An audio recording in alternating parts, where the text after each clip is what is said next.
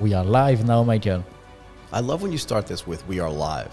Yeah. I always feel like we're coming back to life, like we were dead before. Yeah, because we were offline. So we were offline, yes. That's we weren't why. live for sure. Yeah, that's why. Now we're live. Now we're doing this awesome episode once again. So Cannot wait. Hello, everybody. Hello. And welcome back to eCommerce Undercover. My name is Michael Waitze, and I'm joined, as always, in a slightly different studio, though, by Martin Ronfort, the founder of Dr. Tech. Can I get it right? That's fine. The ideal platform for selling online. Did I get it right this time? Perfect. That's fine now. What do you think of this new room that we're in? I think that's very nice. That's awesome. I like changing it up a little bit. We shouldn't necessarily record in the same room every time, yeah? Definitely. We can set up everything pretty easily, right? Yeah, so one of the things that I was thinking about is if you're an e-commerce provider and you're doing something innovative, tell us. Definitely. We'll come to your studio. People in Thailand are starting to get vaccinated now. Everything's kind of cleaning up and clearing up. I would definitely do it. Definitely, that would be super cool to come to your office and meet you and like make an episode with you directly from where you are. So this is a perfect point. I was actually in an office last week. I won't say where. No, actually, I will say where. So I was in my friend's office, the guy who runs 7 Peaks Software. Beautiful office at a place called The Park.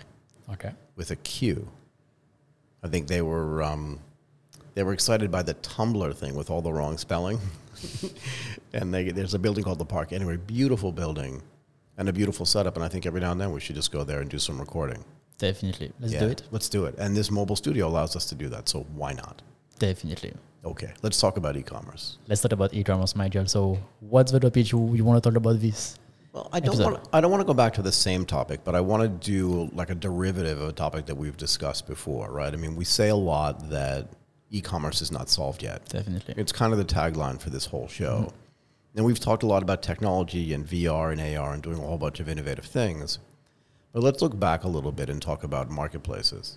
I mean, basically all of the money that gets earned at scale, mostly at least, right, is earned by these gigantic marketplaces. Definitely. Like when you watch the biggest e-commerce website in the world, it's all marketplaces. It's all marketplaces. Yeah. Even Amazon, right, which feels like Amazon is the main seller. The reality is there's this whole, what is it called, facilitated by Amazon? I forget what it's called. Fulfilled by Amazon? Fulfilled by Amazon, right? So FBA, I was just thinking about what the initials were. Anyway, that's all individual sellers sitting on a marketplace. Exactly. Lazada, Shopee, all these places, Tokopedia in Indonesia, these are all marketplaces, right? Yeah. Are there other marketplaces that we haven't discussed? But here's the thing. We'll get to that in a second. But I think you can always tell when things are in transition, and I'm 100% convinced that e-commerce right now is going through a massive transition. We don't know where it's going to end. I mean, it's not going to end for sure, but we don't know where it's going to end up, basically. But let's talk about something that is happening. I feel like the sort of 1.5 tier marketplaces are starting to look around and starting to get nervous. For why? For which reason? I think it feels a little bit to me, and I've said this before, I've posited this previously, and that is, I think they're getting concerned that they're running out of ideas. And a lot of times when these big platforms, whether it's IBM in the past, even Dell went through this, and you'll see the equivalency in a second. What they do is they try to start acquiring what they consider complementary or supplementary businesses because they figure 1 + 1 or 1 + 5 in some cases can be more than 6, right? Or 1 + 1 can be more than 2. That if they add 2 things together, they're going to get more than the sum of their parts, right? I think historically, though, if you look at even big retail, we saw this happen we talked about this in episode 1 or episode 2, right? If you look at department stores. At the beginning, what they did, because these are the original sort of retail marketplaces in the modern world, right? In the old days, you just had a market. We still have them here in Thailand. True. Excuse me. But in the modern world, you'd have a shopping street like Fifth Avenue or Champs-Élysées. We talked about this before, right? Yeah. You can laugh. You can laugh. You need to have all the stores there, right? And all the stores there. Buy something, you buy something, you go there. Yeah. But then if you have just one big store, then you don't have to go outside. So if it's raining, you get weather protection and all other stuff. But also, you can go to the shoe department and match the shoes with the tie that you bought or with the suit that you just bought. The only problem is, when they run out of growth, what do? They get nervous. And then they start to acquire things that maybe are a little bit off-brand that they wouldn't have acquired before, and then they way overpay for them. And then what happens? well, then they slowly but surely die. Now, I'm not predicting the death necessarily of these big online marketplaces because some of the fundamentals there are different. But talk to me about some recent news. Yeah. What have you seen? Yeah, actually, I seen that, like the big marketplaces, Etsy. Aha. We did not really talk about Not this really. one. We talked about Amazon and Lazada and Shopee, but Etsy is a little bit different. So that's why I said it's not second tier. Yeah. But it's not first tier, yeah? So it's 1.5 tier, I think. Go ahead. It's still kinda big, but it's big. It's definitely not one of the biggest like Amazon or eBay or all of this one, and it's also doing something a bit different. Right, so talk about it. What's the difference? So in other words, Amazon, you know what they're selling. Yeah. Basically everything, right? Shopee, same thing. Most of them focus on electronics because that's something that with which everybody's familiar, but there's some clothing and stuff like that involved as well, right? And some, paper towels and face tissues and stuff like that, your sort of day-to-day essentials. What's different about Etsy? The biggest difference with Etsy is that they are going mainly to focus on second-hand stuff or vintage stuff. So basically, like you are going on Etsy if you want to sell your beautiful home decoration that you use for 10 years and that now you don't want anymore because you just change home, for example, and you don't need it anymore. Okay, but let's back up a little bit. Didn't Etsy start as a place for like crafts? Yeah, also, yeah. So this was like crafts. You know what I mean? Like you make something stuff, with beads and you put it out there. No one's going to buy that on Amazon because that's not why people are going there. Definitely not. So, okay, go ahead. So this was the typical theme that you could find on Etsy. Right. Craft, vintage, and second-hand stuff, basically. Got it. Yeah, so you were going there for like some authenticity, basically. Like if you want something like you more couldn't human get anywhere else, right? You could not get anywhere else. Right. And also if you were doing something special, like for example, last year Etsy saw like a huge growth thanks to masks because people started to create homemade masks and sell them where on Etsy because that's the only place where it's like masks with fangs on it or masks with like the Ghostbusters symbol for on example, it or whatever. Yeah. or whatever. I'm not sure like in Europe, for example, it got very popular as we did not have masks from the government, right? So people that should just take, some tissue, make something nice and sell that, right? So it was, that's the purpose initially of Etsy. Right. So again, it feels really niche. And in this case, when I say niche, I don't mean like specialized potentially. I just mean small, right? In other words, in the real world, everybody wants to buy one craft thing, right? So if it's your birthday coming up and instead of getting you an iPhone case from Apple, maybe I go into Etsy and I get an iPhone case with like some kind of affected, beaded French flag on the back of it or something that I think you'll like, which you probably won't like, right? So there's a small market, I think, for that stuff. And you can argue with me. I know Etsy's been funded and I don't even know if it's public or who owns it. But people get excited about this because it's different. And then it just starts to flatline. Yeah, and also I think like one of the things that maybe is kind of threatening for Etsy would be the fact that when you get traffic and attention, then if I tomorrow want to launch my business, maybe I should do it on Etsy, and we lose this craft based philosophy. Sure. Just because we have traffic, so we end up in the same purpose of Amazon. Of anything, right? But then what happens, right? So again, this happened to the big department stores. It's the perfect example. So Etsy becomes like all the rage. And Etsy is just a proxy for other marketplaces like this. Like I said, not second tier, but not first tier, kind of in the middle between first tier and second tier. So it's just an example of it. It's not the only one. But again, it becomes all the rage. So people think, wait a second, I have kind of an interesting, unique product. Why should I sell it on Amazon where there's a ton of other people selling them, ton of competition, and a bunch of noise?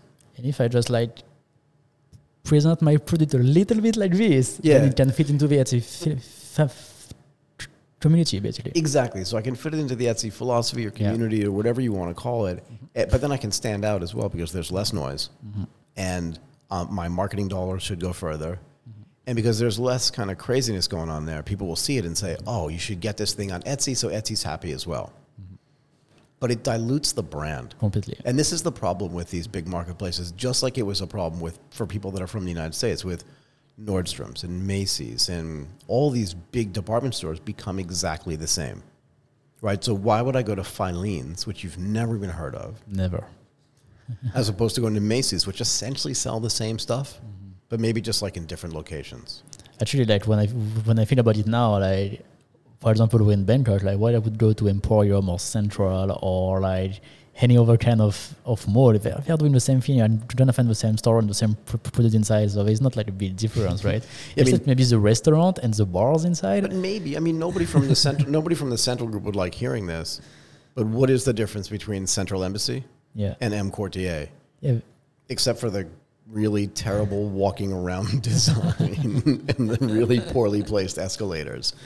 But it's the same thing online, right? So, sorry, you brought up Etsy, and I interrupted you. No problem. But what did they do recently? Yeah, because this is indicative, yeah. Yeah, definitely. So what they did recently, it's kind of like definitely line up with what you just said before about big companies like acquiring other company, right? So they just acquired another company, another marketplace called Depop. So first of all, the first thing that really surprised me about the deal is the price. So just to clarify a bit, so Depop is doing kind of the same thing as Etsy, but only for clothing and fashion. Wait a second, though. So doing the same thing.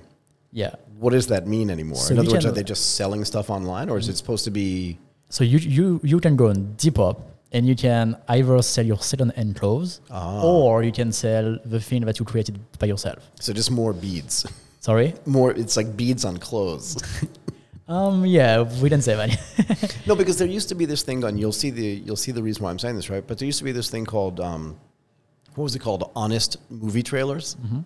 Right, you know, because a normal movie trailer would make it exciting or make it funny if it was supposed to be a comedy, but it was really dishonest, right? Okay. And this honest trailer was just like, this is just a copy of Die Hard. Kind of thing. Just the same one. And the funniest one was Die Hard with snakes. Anyway, but this feels to me like just clothes with beads. Yeah, that's like the same idea, but with this really nice branding and marketing without in clothes and fashion. So if you want something in fashion, you will go there because this is where people who like fashion and create stuff go there, right? So this is what they built. This is what they did, and yeah, actually, like they got a pretty nice amount of users. Okay, where's it based? What? Where is it based? In the US. So it's a US-based company. Yeah. I've never even heard of it. I mean, I read the article, obviously. Yeah.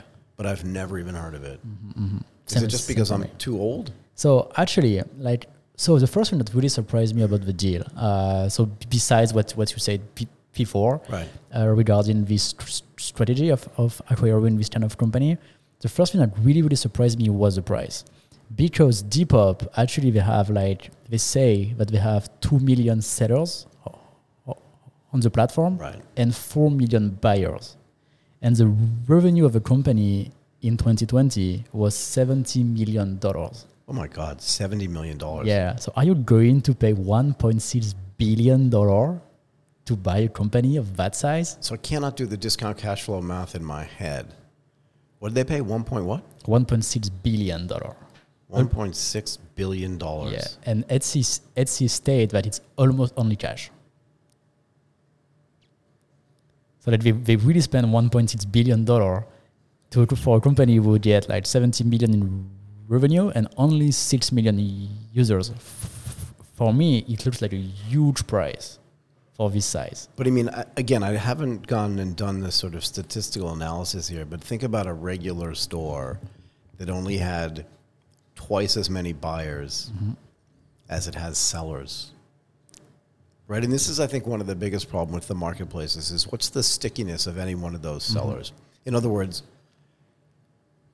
is there a restriction for an Etsy seller not to be on Amazon? Not to have their own website? No. You know what I mean? Not to have their own Dr. Tech? They can do it if you want. Built site?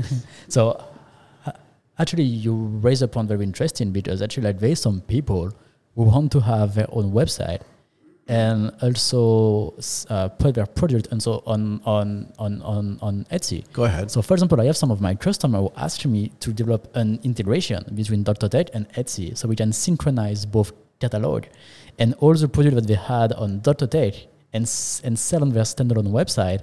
They want us to display that on marketplaces like Etsy, Amazon, eBay. Right. But for the only reason because there is traffic there. So we completely lost the philosophy of Etsy, of the crafted stuff and sell on end. No, they just want just traffic generation to sell, right? So now it's, instead of becoming an e-commerce company, now it's just a lead gen company. So yeah. But if you're going to create, so here's the problem, right? And I want to get back to the price as well. There's a bunch of different things to talk about. But if you're just going to be a lead generation company, you're going to lose to Amazon. And you're going to lose to Google, because the Google ad network, right, is so much more powerful than the Etsy ad network per se. Definitely. Right? And what you're trying to do is you're trying to, again, it's almost like opening up a shop next to a really famous shop and hoping for traffic overflow. No? You mean for the synchronization between like a standalone website, for example? And yeah, so for your sellers, it makes perfect sense. Completely, yeah. Complete sense, right? Because they're like, I don't want to pay any extra money necessarily for marketing. I've got a great sales team already. I'm already selling a bunch of stuff. My back-end Dr. Tech is awesome. I'm not kidding though, right? So my back-end Dr. Tech, the stuff that builds my website is awesome. I've got all this stuff that I can use and all these tools that I have. But if I can integrate easily, right? So if there's an API or some kind of pipe that just throws my stuff on Etsy, and I can get supplementary or complementary sales and synchronize those things together for free or almost free or for close to free. But again, I like to price everything on the margin, and on the margin, connecting to a site like that is free. Yeah. Right. It doesn't cost me any money in the engineering costs if you can create that connectivity. Because we do it. Because you do it for them and you do it for everybody, right? It's relatively cheap for them. Even if there's a small cost on the margin, it's free. And if it drives more sales for them, that's great. I wonder what it does for Etsy though. Right? I think that's super bad. It feels super bad. I think it's super bad because this is exactly not what we should want on the platform, right? So like this is not the philosophy initially, and it just drives the platform and the global pool of products towards something like Amazon, for example. Right. So let me give you a perfect example of this, and I think about this example a lot. When I was living in Tokyo, I would fly back to New York. I mean, many times for business, but also sometimes personally. Often I would go back for New Year's Eve, and then I'd stay for a few more days and do some shopping for things that either I couldn't buy in Tokyo or I could, but I could buy much less expensively in Manhattan, if that makes any sense at all, but probably true. And one of the things that I used to do, and if I had been a kid, so when I was much younger, I would have gone to Macy's or Bloomingdale's and gone to the little bespoke Ralph Lauren section and bought some polo shirts and bought some Ralph Lauren socks and some work shirts and some towels and stuff and brought them home with me. But Ralphie caught on to this and opened up this amazing store on 72nd and Madison, I'm thinking. It's been a while since I've been in New York, so I can't remember. Okay. Because you'd go into Macy's or you'd go into Bloomingdale's and it would just be a mess. And then you'd have to go up to the 7th floor. And even if there was a big area there where you could buy all the Ralph Lauren stuff, the salespeople were not specialists in Ralph Lauren, even though they were wearing the clothing. But they would be milling around the floor. But if you went into, I think it was the old Vanderbilt mansion up on 72nd and Madison, the only stuff that was in there was Ralph. It was a beautiful setting. They did the inside like it was a Ralph Lauren home. And you could get products that you couldn't get anywhere else. And the only people that were in there were the people that were shopping for that stuff. There was no noise, right? So my fear is that some of these big marketplaces are at the same stage that these big department stores were. Is that they keep bringing on things because they're worried about growth. And what they end up doing is just creating more noise, right? So again, one of the things that I like to talk about a lot when I talk about e-commerce is product discovery, right? So Etsy and similar marketplaces will always brag, we have 2 million sellers. Which means... Yucky. To me, sorry, it means what? Yeah, it means like you have to find a way to make every product discoverable, and this is definitely not going to be an easy task. No, like when I go into a hardware store, I don't want to look at 2,000 different types of screwdrivers. I just want to find the one that's for my project. So when I go online, I think in some cases it's even harder to find something online. I can't see it. It doesn't stick out. Search terms are buyable. Right, so they're tradable, which means that I can type something into the search thing and not get the thing that I'm trying to find. Definitely, thanks to advertising. Perfect. Right, same to advertising and Google AdWords and whatever it is. But you understand the point, right? Yeah, definitely. But if I go on to the 5th floor of the Ralph Lauren store in Manhattan, it's just towels and home stuff. And now I just need to find the white towels that I want in the 3 sizes that I need. It's so easy. And the person that's manning that sort of towel section, they know the towels inside and out because they've been trained to do that. There's no discovery problem there, right? And in no case, if Ralph Lauren was running out of growth, would they bring in another brand? Never. There was never going to be another brand in that store. Yeah, it doesn't make sense, right? At all. So it doesn't feel good at all to imagine a Ralph Lauren store start to sell something else because they want to, like they want also to sell some electronics, and they hope that people who buy electronics are going to buy clothes at the same time, right? Yeah, like imagine being in a Ralph Lauren polo store uptown in Manhattan. You're the perfect customer for a really expensive like iPad Pro because your income fits the profile of the person who would buy both of those products.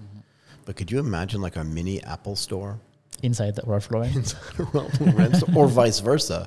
Or vice versa. You're trying to find like the right iPhone case, and someone goes, people who bought this iPhone case also bought polo shirts. And you have the seller who try to sell you the polo shirt. I mean, you'd shoot them, wouldn't you? Yeah, it would feel completely real, right? And wrong, completely wrong. So, but actually, like when you go to the department store, like it's kind of like what happened. You can have like the Apple store and the Ralph Lauren store like next to each other. So you are going into one.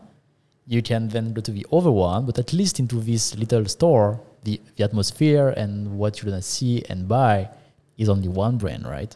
So there's not the noise of the other brand. Right. What you have on marketplaces, if you go on Amazon or Etsy or whatever, and you try to look for a product, you're going to have a lot of over brand that are going to be displayed on the same page because Amazon wants you to add new item to your cart, or it's going to say, hey, this one is frequently buy with this product, and doesn't matter at all if it's the same store, if it's the same brand, as long as Amazon thinks that you might increase your spending on the platform, they are going to do that. Right. So this never works.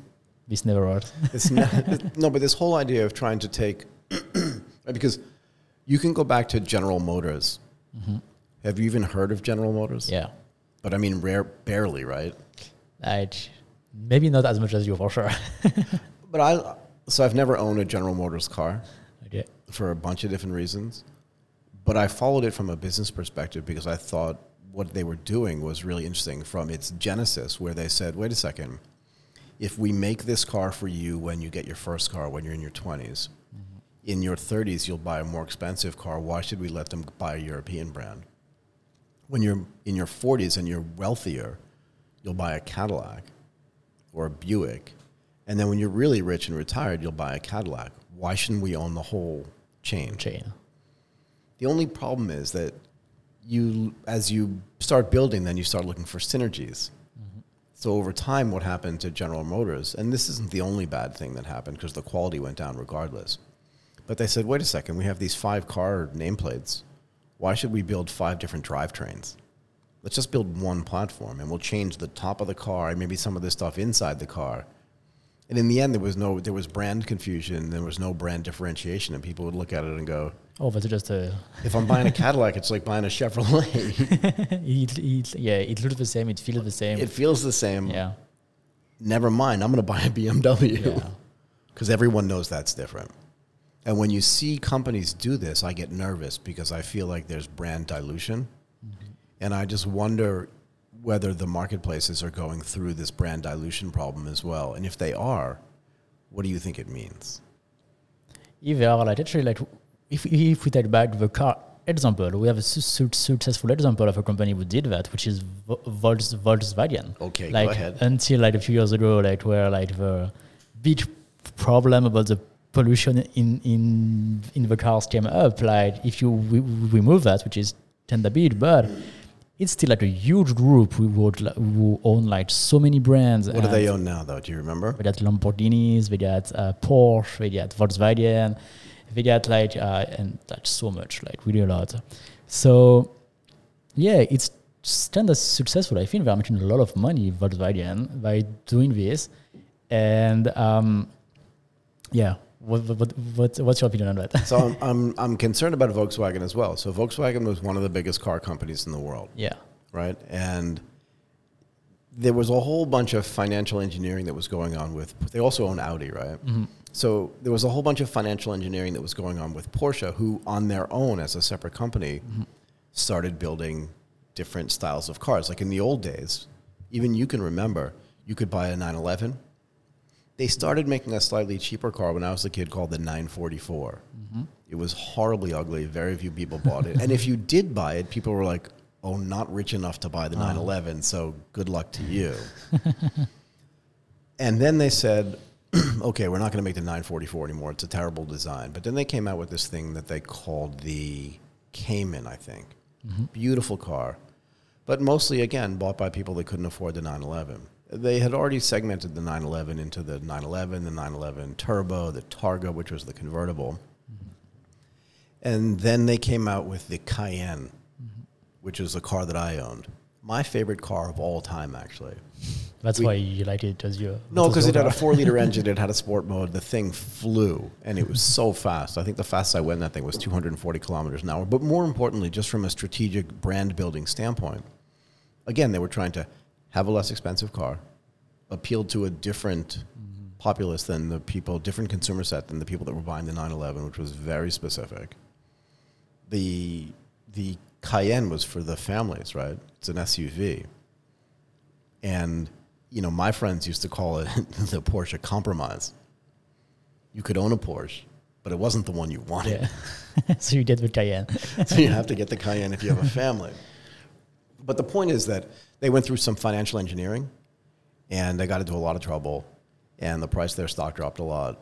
Oh, really? And Volkswagen was like, we should buy them. Okay. So the experiment of Volvo being a fully integrated car company with multiple brands and stuff is still relatively new. Mm-hmm. So I think the jury is out on whether that's working or not. But even the better example, I think, is some of the Japanese car companies. For years, you had Honda, Nissan, and Toyota as the 3 biggest Japanese car companies. Mm-hmm.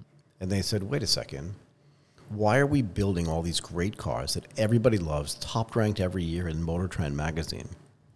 And as soon as people get wealthy enough, they go and buy a Mercedes. What are we doing?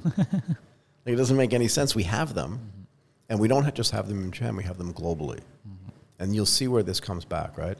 So they all built their own brands that had different names. So they didn't call it like the Honda expensive car. They called it the Acura. Mm-hmm. And I'm just trying to think. Toyota also came out with Lexus. Yeah. And Nissan came out with Infinity, with an I at the end. But again, at the end of the day, their high-end cars just looked like their regular cars with just some fancy dials inside and maybe some bigger engines. And they sold well, right, because the quality was good. But at the end of the day, no one's proud of like owning a Lexus. You know what I mean? But you're proud to have a Mercedes, like a nice Mercedes or a nice BMW, right? Yeah, so here's what happened in reverse. While all that was going on, what did the German fancy car makers do? I don't know. They went in reverse. Okay. Well, so BMW bought Mini. Yeah. Right? And they also started, so when BMW copied the SUV that Porsche came out with, they called it the X5. Mm-hmm. It was expensive. $100,000, at least in Japan, it was $125,000. Very expensive car. But what they wanted to do, then they made the X3. They were like, okay, we know some people can't afford it, but they want a BMW. Mm-hmm. We'll give them the aspirational X3. Because then they could say, I've got a BMW SUV. Mm-hmm. Are you driving a Nissan kind of thing? Yeah, that's true. It doesn't feel the same. It doesn't feel the same. And actually, they also made the X1. So that was the next thing. Then they made the X1. It's even cheaper. Yeah. They also made, so BMW, my whole lifetime, right, as an adult, they had the 3 Series, the 5 Series, the 7 Series, sometimes the 6 Series, right? And then they built the X5 to kind of compete with the family car. They did the X3, and I was like, okay, that's for people that can't afford the X5 for sure. And it's one. And the X1 is for one, people that don't want to drive a Nissan. They don't understand. But it gets back to this idea of you can go lower, but you can't go higher, I think. But just to get back to the e-commerce companies, it's the idea is when you run out of really great growth ideas, you start doing things that you shouldn't do. For growth. Yeah, that definitely makes sense. And we can see that it's what we are doing right now, right, Etsy? And actually, like, I was also very surprised about the revenue of Etsy on the last, 10 years, I think, something like that. Like last year, they made the same revenue of year 2014, I think, or 2013. And actually, like, between 2014 and 2020, the revenue like really crashed and then come back up. So it's like they have been doing very, very, very bad, then came back up, but now they are at the same level of revenue as 7 or 8 years ago. Right. But they're not going to apply the same strategy that they did 7 years ago. Now they start to acquire other company. Right. And this is, if you're buying other companies for growth, at least in my mind, it's not good. you are done. You may as well just buy a toaster and put yourself in it because you are toast. Yeah. So what do you think of the price? Because like when I see this price of a company who's making $70 million of revenue with only 6 million users and you buy it 1.6 billion, I'd like to compare that to the Instagram price. When Facebook acquired Instagram, so Facebook bought Instagram for $1 billion. Right. But Instagram had 30 million users on the platform. 30 million users, yeah. So Instagram had zero revenue, but 30 million users. And Facebook knew exactly how to monetize them because they just did the exact same business model based on advertising. Right. So they just bought 30 million users basically for $1 billion, right? Right. And then they just did the exact same thing. So go ahead. No, go ahead. So so this is like when I compare that, I'm like, Facebook seems to have a much better deal than what Etsy got with Depop. Right, but now you have to talk about a business model. Now you want to have a business model conversation. Let's back up and talk about what Etsy paid for Depop. They paid $1.6 billion for something that's generating $70 million a year in revenue. So if you look at what they paid for each dollar of revenue, they paid 22 times, almost 23 times revs. That's not that expensive. Okay. It's just not, right? So I don't know where Apple's trading today or where Amazon's trading today based on its revenue, but it's way higher than that. And the reason why, look, these transactions are predictors of the future. Basically what Etsy's making a bet, and all companies are making a bet, that they're going to predict. So these are all these purchases are predictive mechanisms, right? And the idea is at 23 times revs, right, it's going to be worth way more if we can increase revenues, right? And what would it cost us to generate, and this is the problem, right, is what would it cost us to generate another $70 million of annual revenue over time? So that's the bet they're making. Is that's okay. And at 23 times revs, if that were a regular company that was listed on a stock exchange, that would be okay. But it would only be okay if it was predicting much more growth in the future. So they expect to have much more growth, right? They do, but the question is, will there really be more growth? And what was the second question you had? So I don't know, that was only this one regarding like the price and compare that to Google and YouTube. Oh, yeah. Oh, was it Google and YouTube you said, or Facebook and Facebook and Instagram. Okay. Yeah. But here's the thing. When Facebook bought Instagram, it had 30 million users. How many users does Instagram have today? I don't know, but like much more. Probably everybody that uses Facebook, if you can divide it by 2. So Facebook has 2-point-something monthly average users. Yeah, that's huge. So Instagram, which is now integrated into Facebook, now has 1-point-something billion users. Must be, yeah. Right? But Facebook also was afraid when they bought Instagram somebody else buy them, right? No. Well, that too, but also, because there were other bidders, but other companies were afraid that all of this traffic was moving to Instagram because the biggest social thing that people shared on Facebook was photos. Yeah. And it didn't matter if it was a cat photo, a dog photo, a photo of like coffee or whatever. So it was just photos. Just a photo. And Instagram was starting to dominate the photo space. And they had an unbelievable product. And when people thought about sharing photos, they thought about Instagram first. And also, what was Instagram's business model back then? It's a rhetorical question. The reason why is because it was nothing. Yeah, it was nothing. They had no business. They had no business. Zero revenue at all. Actually, they could do. They could see what Facebook was doing, right? So they could just do the same. But actually, what really surprised me from a startup point of view is that like Facebook bought Instagram 540 days after Instagram started. 1 year and a half. Not even 600 days, like such a short period of time. So this also explains why we cannot like build 30 million users plus a product plus a business model, right? Right. So, but again, all of these purchases are what? We said predictive mechanisms, right? And everyone's making a bet. So I'm guessing that Facebook looked at the growth of Instagram, its cumulative growth on a month-by-month basis, and says, if this continues, this must be crazy. It's going to be insane. Mm-hmm. But more importantly, we're going to get disintermediated when it comes to photo sharing. Mm-hmm. If we don't own this thing, we're going to get run over by a company that's only how many weeks old, you said? How many days old? 543 days old or something? It's crazy, right? There's some idea out there that the monopoly laws in the United States should have prevented that purchase from happening. Mm-hmm. But for some reason, it didn't happen, right? Anyway, but also the business models were completely the same. Mm-hmm. And because Instagram wasn't monetizing it, and I want to talk about Google and YouTube because it's the same idea, right? Same idea. Is that they were afraid that they were going to take away all their users. When Etsy bought Depop, they weren't afraid of that at all.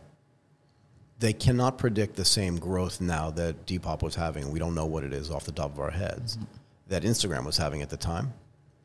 So this was a no-brainer to buy Instagram. No-brainer, yeah. And no revenue. So even $1 more of revenue would drop right to the bottom line, or most of it, yeah? Definitely. Go ahead. Definitely, and actually, like when you are Facebook and you want to acquire Instagram, like I think they really paid like a very, very cheap price for buying in Instagram, because when you are Facebook, you have all the data, right? They have, at this moment, I don't remember exactly the figures, but they already have a lot of users. They were already making a lot of money, so they knew exactly how much money they were making per user.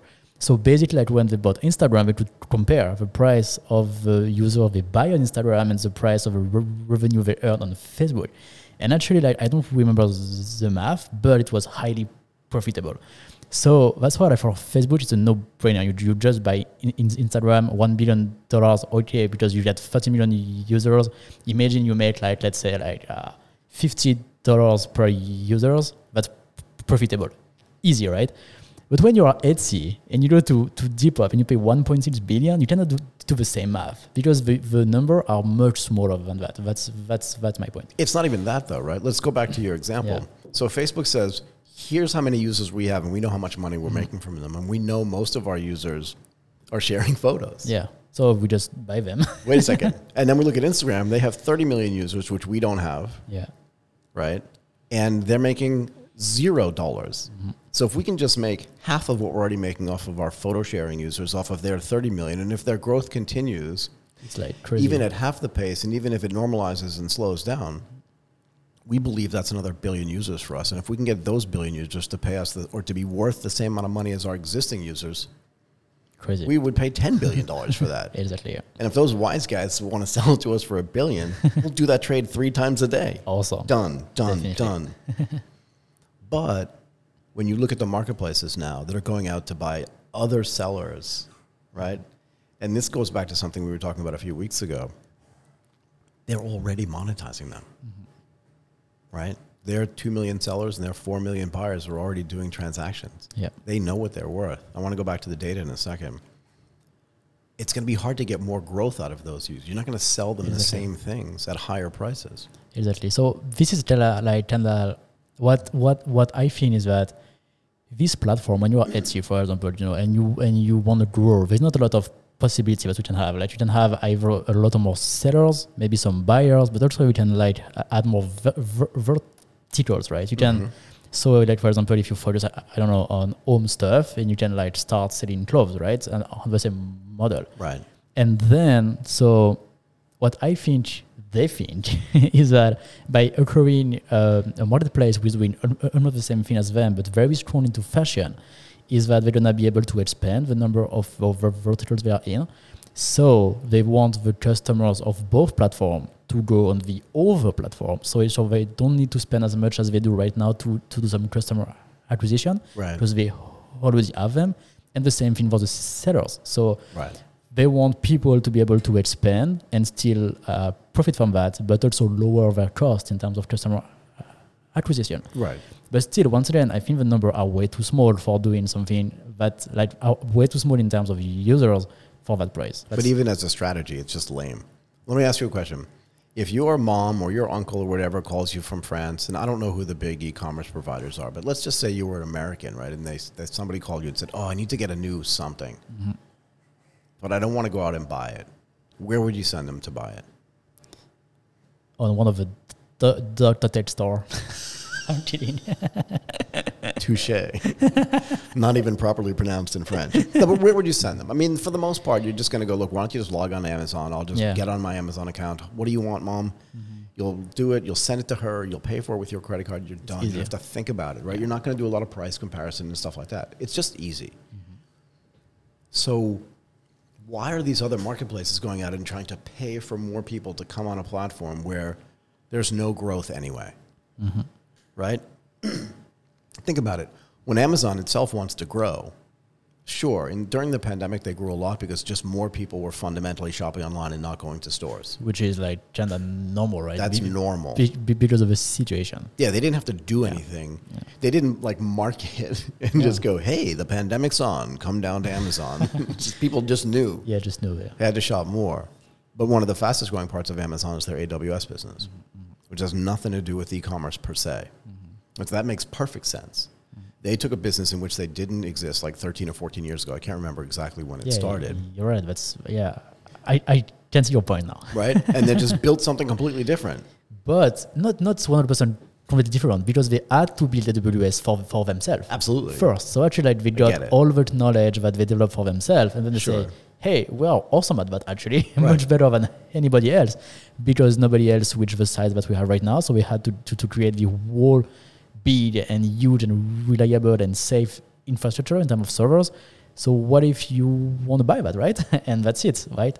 Right. So you're right. I see your point. Like, instead of going to buy like other competitor or trying to expand into, actually like Amazon expand into every vertical already, but by themselves, right? They didn't create like some other brands or some other website. They did that everything under the umbrella of Amazon, and after that they started to use the intelligence and what they know inside the company to create other services. And you're right, AWS have historically been one of the biggest source of revenue for Amazon. Right, but it doesn't mean, right, so let's go back and pick another retailer, right, because Amazon is fundamentally a retailer but an online retailer. But if Walmart, which fundamentally is not an online retailer, and I know people, will DM me and say, yes, they are, they bought Jet and all this other stuff. I know the answers here, right, to this particular topic. But if they had gone out and built like, Walmart Web Services, WWS, people would have thought they were crazy because they have no embedded experience in building that. Yep. Right? So what Amazon did looks like, well, that's a completely different business. But the reality is that at its core, Amazon is not a retailer. They're a tech company. Definitely, yeah. Right? Definitely. And there's some question as to why the big tech companies like Microsoft, which now has Azure, which competes with AWS, Huawei is Huawei Cloud, Google has Google Cloud Services. They all do that, right? They all do it. And even Apple is now thinking, why don't we introduce our own cloud services? Because everybody who develops for the iOS platform, instead of being on AWS, should be on the Apple platform. And if they're on the Apple Cloud Services platform, we can actually charge them for it. So they're paying for it anyway. So So we can instantaneously make a ton more revenue. Definitely. But then we can get more data and all the things that go along with having cloud services. That makes perfect sense for me from a business building standpoint. Oh, completely. Right? It's logical, like. Yeah. Completely. Yeah. And even if it costs them money for some customer acquisition, that's good customer acquisition because they can model what the revenue is going to be based on what they see and what they know. Exactly, yeah. And they have everything else that they can sell also to them. Like, for example, if you create Apple Cloud and you get some new developers who were before working on Google and for Android, maybe you can get those guys to create app now for the Apple Store and use Apple products. And so, like, actually, it makes the whole business grow, right? Absolutely. Not only just one line, but like just the whole business grow. That's why it made complete sense, as you say, for Amazon to do AWS, for Google to do Google Cloud. But now, what about Etsy? We get deep up. So that's my point. Is I'm trying to show examples of when you build a business that seems like it has nothing to do with your business, and maybe if you're doing it just for the customer acquisition, in some cases it makes perfect sense. It's completely logical. Yeah. But if you just go back to the equivalency of some of these offline retailers and watched what they did as they began to lose their leverage inside their business, it's not that different. I won't say it's no different, but it's not that different from what some of these online retailers are doing as they start to lose their growth engines, right? And one of the other things that happened offline, like I said earlier, was the brands that were inside some of the big offline marketplaces or department stores said, thank you very much, we're going to do our own distribution. Their brand was already established, and they broke out and opened their own stores uptown. Okay. And I put uptown in quotes, right, because they just started managing their own brand. And they did it globally. There was a Ralph Lauren polo store in Tokyo. I'm sure there was one in Paris. I know there was one in London. Nike did the same thing, right? They owned the Nike stores. They could control the whole experience. I think, and you know this because you're building into it, that individual sellers and individual brands and even new brands will come along that will say, I don't want to be part of that platform at all because I want to own my own brand identity. I want to own all my own data and I want to own my own growth. And I think what this is showing to me, excuse me, is that the bigger platforms are starting to realize, or some of the 1.5 tier platforms are thinking, I'm running out of ways to grow organically. Yeah. And if I'm doing that, instead of innovating, we talk a lot about what, is it solved yet? Go ahead. Like once again, we don't talk at all about innovation because there is no innovation. None. Like this is like one of the biggest news this week in e-commerce, right? And once again, there is no innovation. It's something that we saw so much like the last 10, 20, 50 years, like always been here, this strategy into business, right? And yeah, there's still no innovation into it. So you brought this up, and I'm going to go back to the Volkswagen and the Porsche example. So if I had said to you 15 or 20 years ago, I'm definitely going to buy the new Volkswagen. I need to have it. I love this car. This car drives. I've been aspiring to get a Volkswagen for my whole life. You would just walk away thinking, that's very strange. That's the bet. Like that's as high as you're aiming kind of thing, right? And it depends how you look at cars. If you just look at it as a utility, as a utilitarian thing, sure. Why not? It's cheap, it works, it's fine. But if I said to you, I want to have a 911 Turbo Targa, you would at least think, dude's aiming high. And if I drove up in one, you'd be super impressed. Whether that's good or bad, I'm not making a value judgment, but you would. And I'll tell you what, because I followed the financial markets back then when all this was going on. When Porsche was going through its problems and Volkswagen swooped in and bought it, because Porsche was actually trying to buy Volkswagen. Okay. You don't know this. I don't know. But when that happened, I remember sitting there and just thinking, oh, God, I hope they don't ruin the 911. Already? I just hope they don't. Because, Volkswagen makes a car called the Touareg, right? Yeah. Yeah? If you took off the nameplate and put it next to the Cayenne, it's really close to each other. it's almost the same. Yeah. And my friends started giving me flack because I bought one and then I bought my second one and then I bought a third one just before I moved to Thailand. And my friends were all going like, well, that's a bad deal. Like, why not just buy a Volkswagen Touareg since it sits on the same chassis? It's the same thing. It's the same car. True. So why you buy the Porsche then, Michael? It makes me look taller. That's why. It's just a little bit total, right? I'm just kidding. But again, this gets back to the Etsy thing, right? And again, I'm not jamming on Etsy. I don't really care, to be fair. But the idea is it's a proxy for the rest of the things that I think are happening in the e-commerce world, and that is when they run out of ways to innovate, when they run out of ways to sell more of the things that they thought were core to their ability to sell online. They reach a plateau. They reach a plateau, but also your pronunciation in French, very good of the word plateau. Actually, I tried to say it with the English accent because we speak English here, but but I didn't say it in French, like they reach a plateau. And not much different. Not much different. But once they do, not that I would know, right?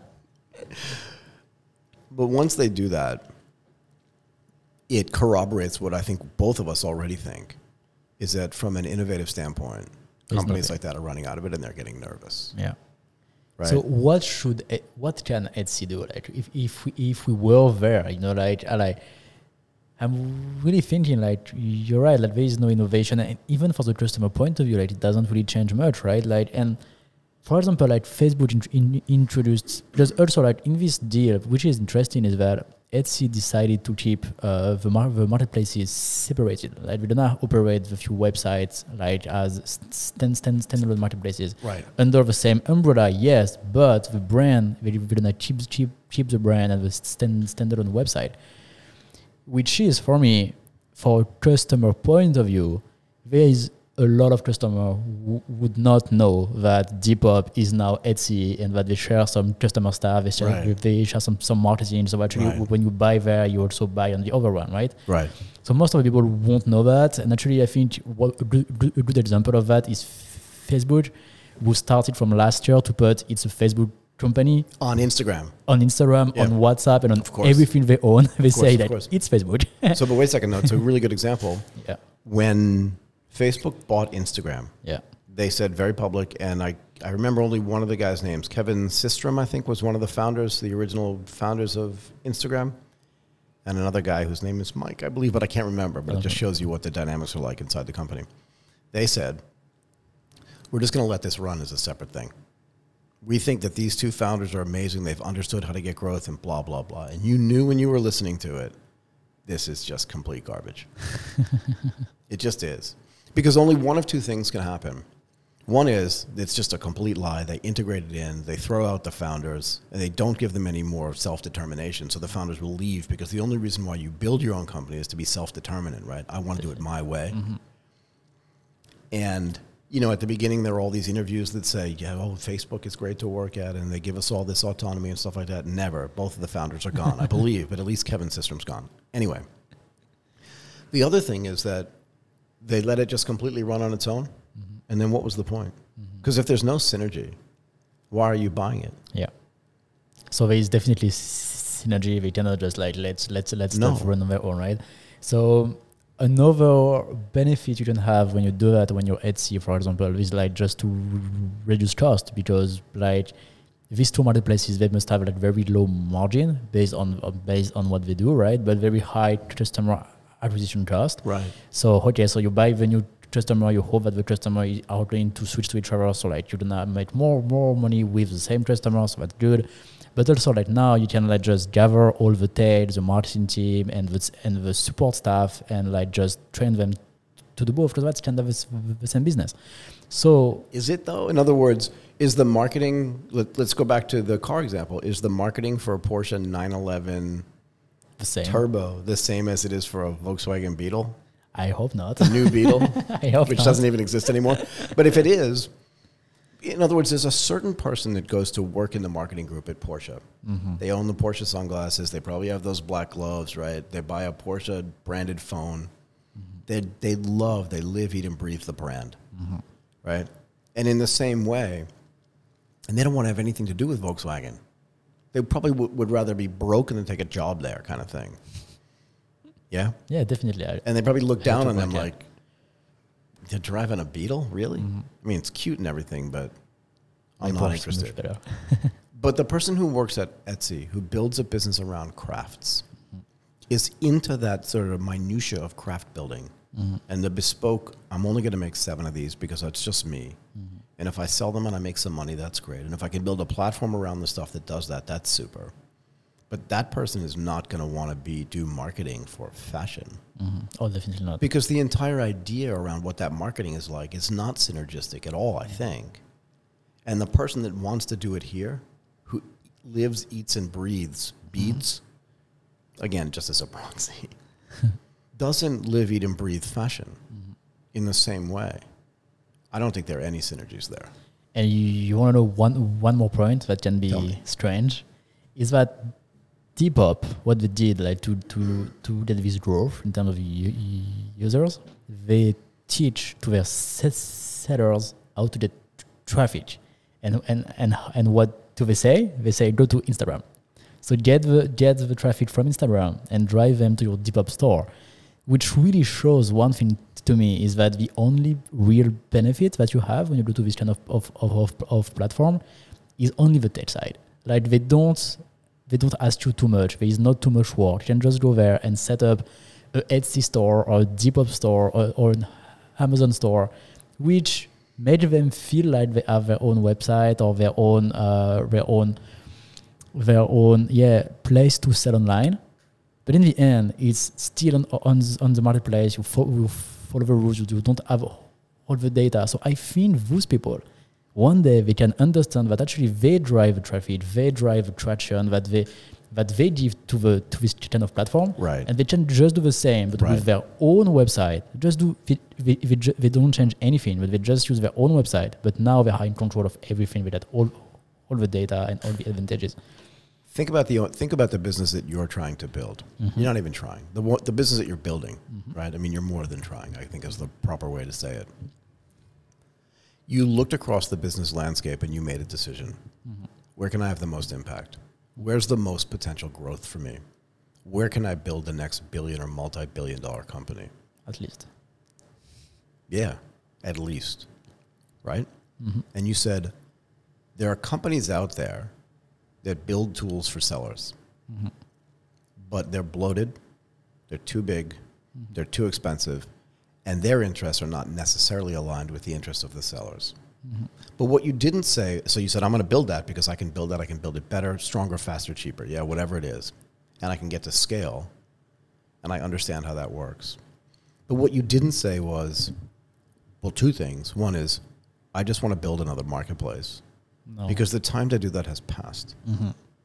And also I know by the fact that when I talk to someone, when I see and he's selling on Etsy, for example, he gets his traffic from Instagram or from Facebook. Right. So I'm like, there's no point. Like, there's really no point of being on the marketplace. On being on the marketplace, if you don't get traffic from the marketplace, if you don't do advertising there, which makes sense, but if you don't, it's just a matter of education. They don't know. They just don't know that there is a better way. So that's why, like, at first, when we try to develop this company, at first we told to some people doing Etsy and stuff like that, and it was very too long to explain to them that there was a better way, right? So, but I believe that it will come. Right, that Absolutely. It will come, and that's why I'm kind of worried for this company, and it kind of like join what you think about. They have no idea on how to grow, so they do that, and I would say like maybe they are scared also because like they might not be the best solution out there for their customers. Right. You know. Yeah. So I often say, in a moment of humor, I wish I could have been in the meeting when X was decided, whatever X is. Okay. And I think like this goes back to there was a tunnel, not a bridge, that got built in Tokyo underneath Chiba Bay. Okay. So it connected Tokyo to Chiba. Now there were already roads that did it, but you had to go around. And it took a long time. So the bay is about 10 kilometers long, almost exactly in the place where they built this tunnel. And the tunnel cost billions of dollars to build. I used to say, like, I wish I could have been in that meeting when some Japanese dude who worked for the highway authority said, I have an idea. Let's build a multi-billion-dollar tunnel under Tokyo Bay that goes to Chiba, and it should be simple to use. And someone said, that's a killer idea. So they actually greenlit this thing, and they said, and we'll charge because it's expensive to build this tunnel. Charge $150 a way, one way to go through the tunnel. Yeah. It'd be perfect. Everybody will pay. Everybody will pay for sure. Every day they are going to pay. So it took years to build this tunnel, right? And the only people that went through it were guys that owned Ferraris and Porsches and raced. And they raced because it was 10 kilometers, which is like a straight shot. That's funny. And Tokyo Drift is like a thing. Yeah. So people with really fancy and fast cars would just like go into the tunnel and just go 5, 4, 3, 2 because it was expensive, and they just and they'd race to the 10 kilometers to the other side of the tunnel. It was super dangerous and super crazy, but those were the only people that could afford it. So I always say, like, I want to be in the meeting. I would have loved to have been in that meeting where the people are like, hi, Yarimasho, let's definitely build this thing. Because I want to be in the meeting at Etsy. But sometimes these meetings take on a life of their own. Even if it's not logical, you're sitting in the meeting and somebody says, what we need to do to grow is we need to buy growth. And somebody actually had to greenlight this. They had to spend, you said it was $1.6 billion in cash. Yeah.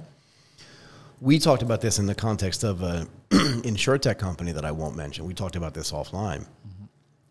Somebody gave them $65 million. And if they're listening to this, they know who they are.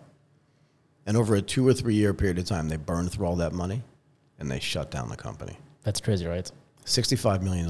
We talk about this. What could you do with your business if you had $65 million? I don't even know. First of all, I'd give back $63 million of it. First of all, yeah. I don't want that 65. I don't need it. I'll take 2 and I'll grow like crazy. Yeah. Yeah, if I definitely have a few million that I can get, but I feel like it needs to come at the right time also, like. Oh, for sure. And this is, I think, one of the biggest mistakes that startups do. They want to raise funds, they want to, all of this hype with investors and VCs, and we talk often about that on the show, which is great for VCs, right? There's like everybody wants to come to them, so everybody like selling shares of a company. Right. No, thank you. Thank you. That's not for me. No, thank you. But yeah, definitely, if it comes at the right point where you just need like some cash to accelerate growth, like that can be super great, right? Could not agree with you more. But not 65 million. That's right. Still a lot of money, right? Right. But the point is, if you have $1.6 billion in cash lying around and you have no better use for it than just to buy another e-commerce company that sells just slightly different stuff. It's crazy, right? And that only has, I get it, $70 million revenue. Yeah, that's great. But what do you think the revenue is that YouTube started generating for Google soon after they paid another $1 billion for it back when they purchased it? And what do you think the revenue generation is off of Instagram? Oh, it's like after they were purchased for $1 billion, when their revenue was 0 when they got bought. And even a business like WhatsApp, which, what did Facebook pay for it? Do you remember the number? I don't. What do you think? Pick a number. Isn't it something like 15 billion, something like that? Close enough for me. $19 billion. A company that had 50 people in it at the time, approximately. Only 50 people? I believe so. We can look it up later, but I believe so. And I know they never raised funds. They always like did everything themselves. Yeah, and I don't think they had a big business model. But again, one of the reasons, not the only reason, but one of the reasons why Facebook bought them was because what was happening at the time. So much traffic was going through messenger apps. And we'll have a conversation about this for our next show is what can you do with a messenger app if you have billions of users on it? How can you generate revenue? Can you build e-commerce? Is that an innovative way to do stuff? Maybe that's a good way to end this conversation today. Just talking about what we're going to do on the next episode. Hopefully have a great conversation about conversational or chat-based e-commerce. At least it's a new idea. But if you have $1.6 billion, why not buy 30 different companies that are doing innovative things in the e-commerce space? And if one of them blows up, you'll get your $1 billion back. Definitely, because I don't see how we can get their $1.6 billion back with this kind of strategy. They can over 23 years. Or maybe 23 years. Yeah, definitely. And if it grows a bit, maybe they can like get it faster, right? 15 years, but still. But still, I think like if they just do like what Amazon do with AWS, so they just like take what they know and they try just to expand into something new, and it's maybe like less risky than trying to innovate. But if also like they could try to find a new way to serve better their sellers and their users, because I think like right now the only way that people goes there, it's just because it feels good for them to be there. Absolutely. But it's not a very fundamental reason why you would go to Etsy. There's not like much tech better than Shopify or Amazon or us, you know. No. They don't have a better tech, they don't have a better offer, they don't have better traffic. No. So like from a really, really, really like yeah, if you just focus on the fact, there's not a lot of reason why you would go there. Just because it feels good and it's the place where everybody go, but this can go away, right? Yeah, and I'm just going to say, the last thing I'm going to say is this.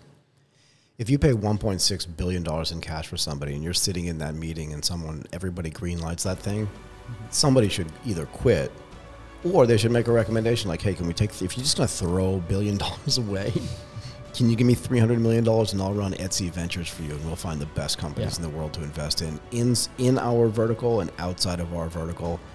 And then that $1 billion somehow, just based on normal VC style returns or private equity style returns, we'll get that $1 billion back and more. Yeah. Anyway, enough said. Definitely. Thank you very much, Michael, for this episode. Thank you, Martin. As always. That was great. As always. eCommerce. Definitely. Undercover. Yeah, definitely. See you soon. Bye for now. Bye for now.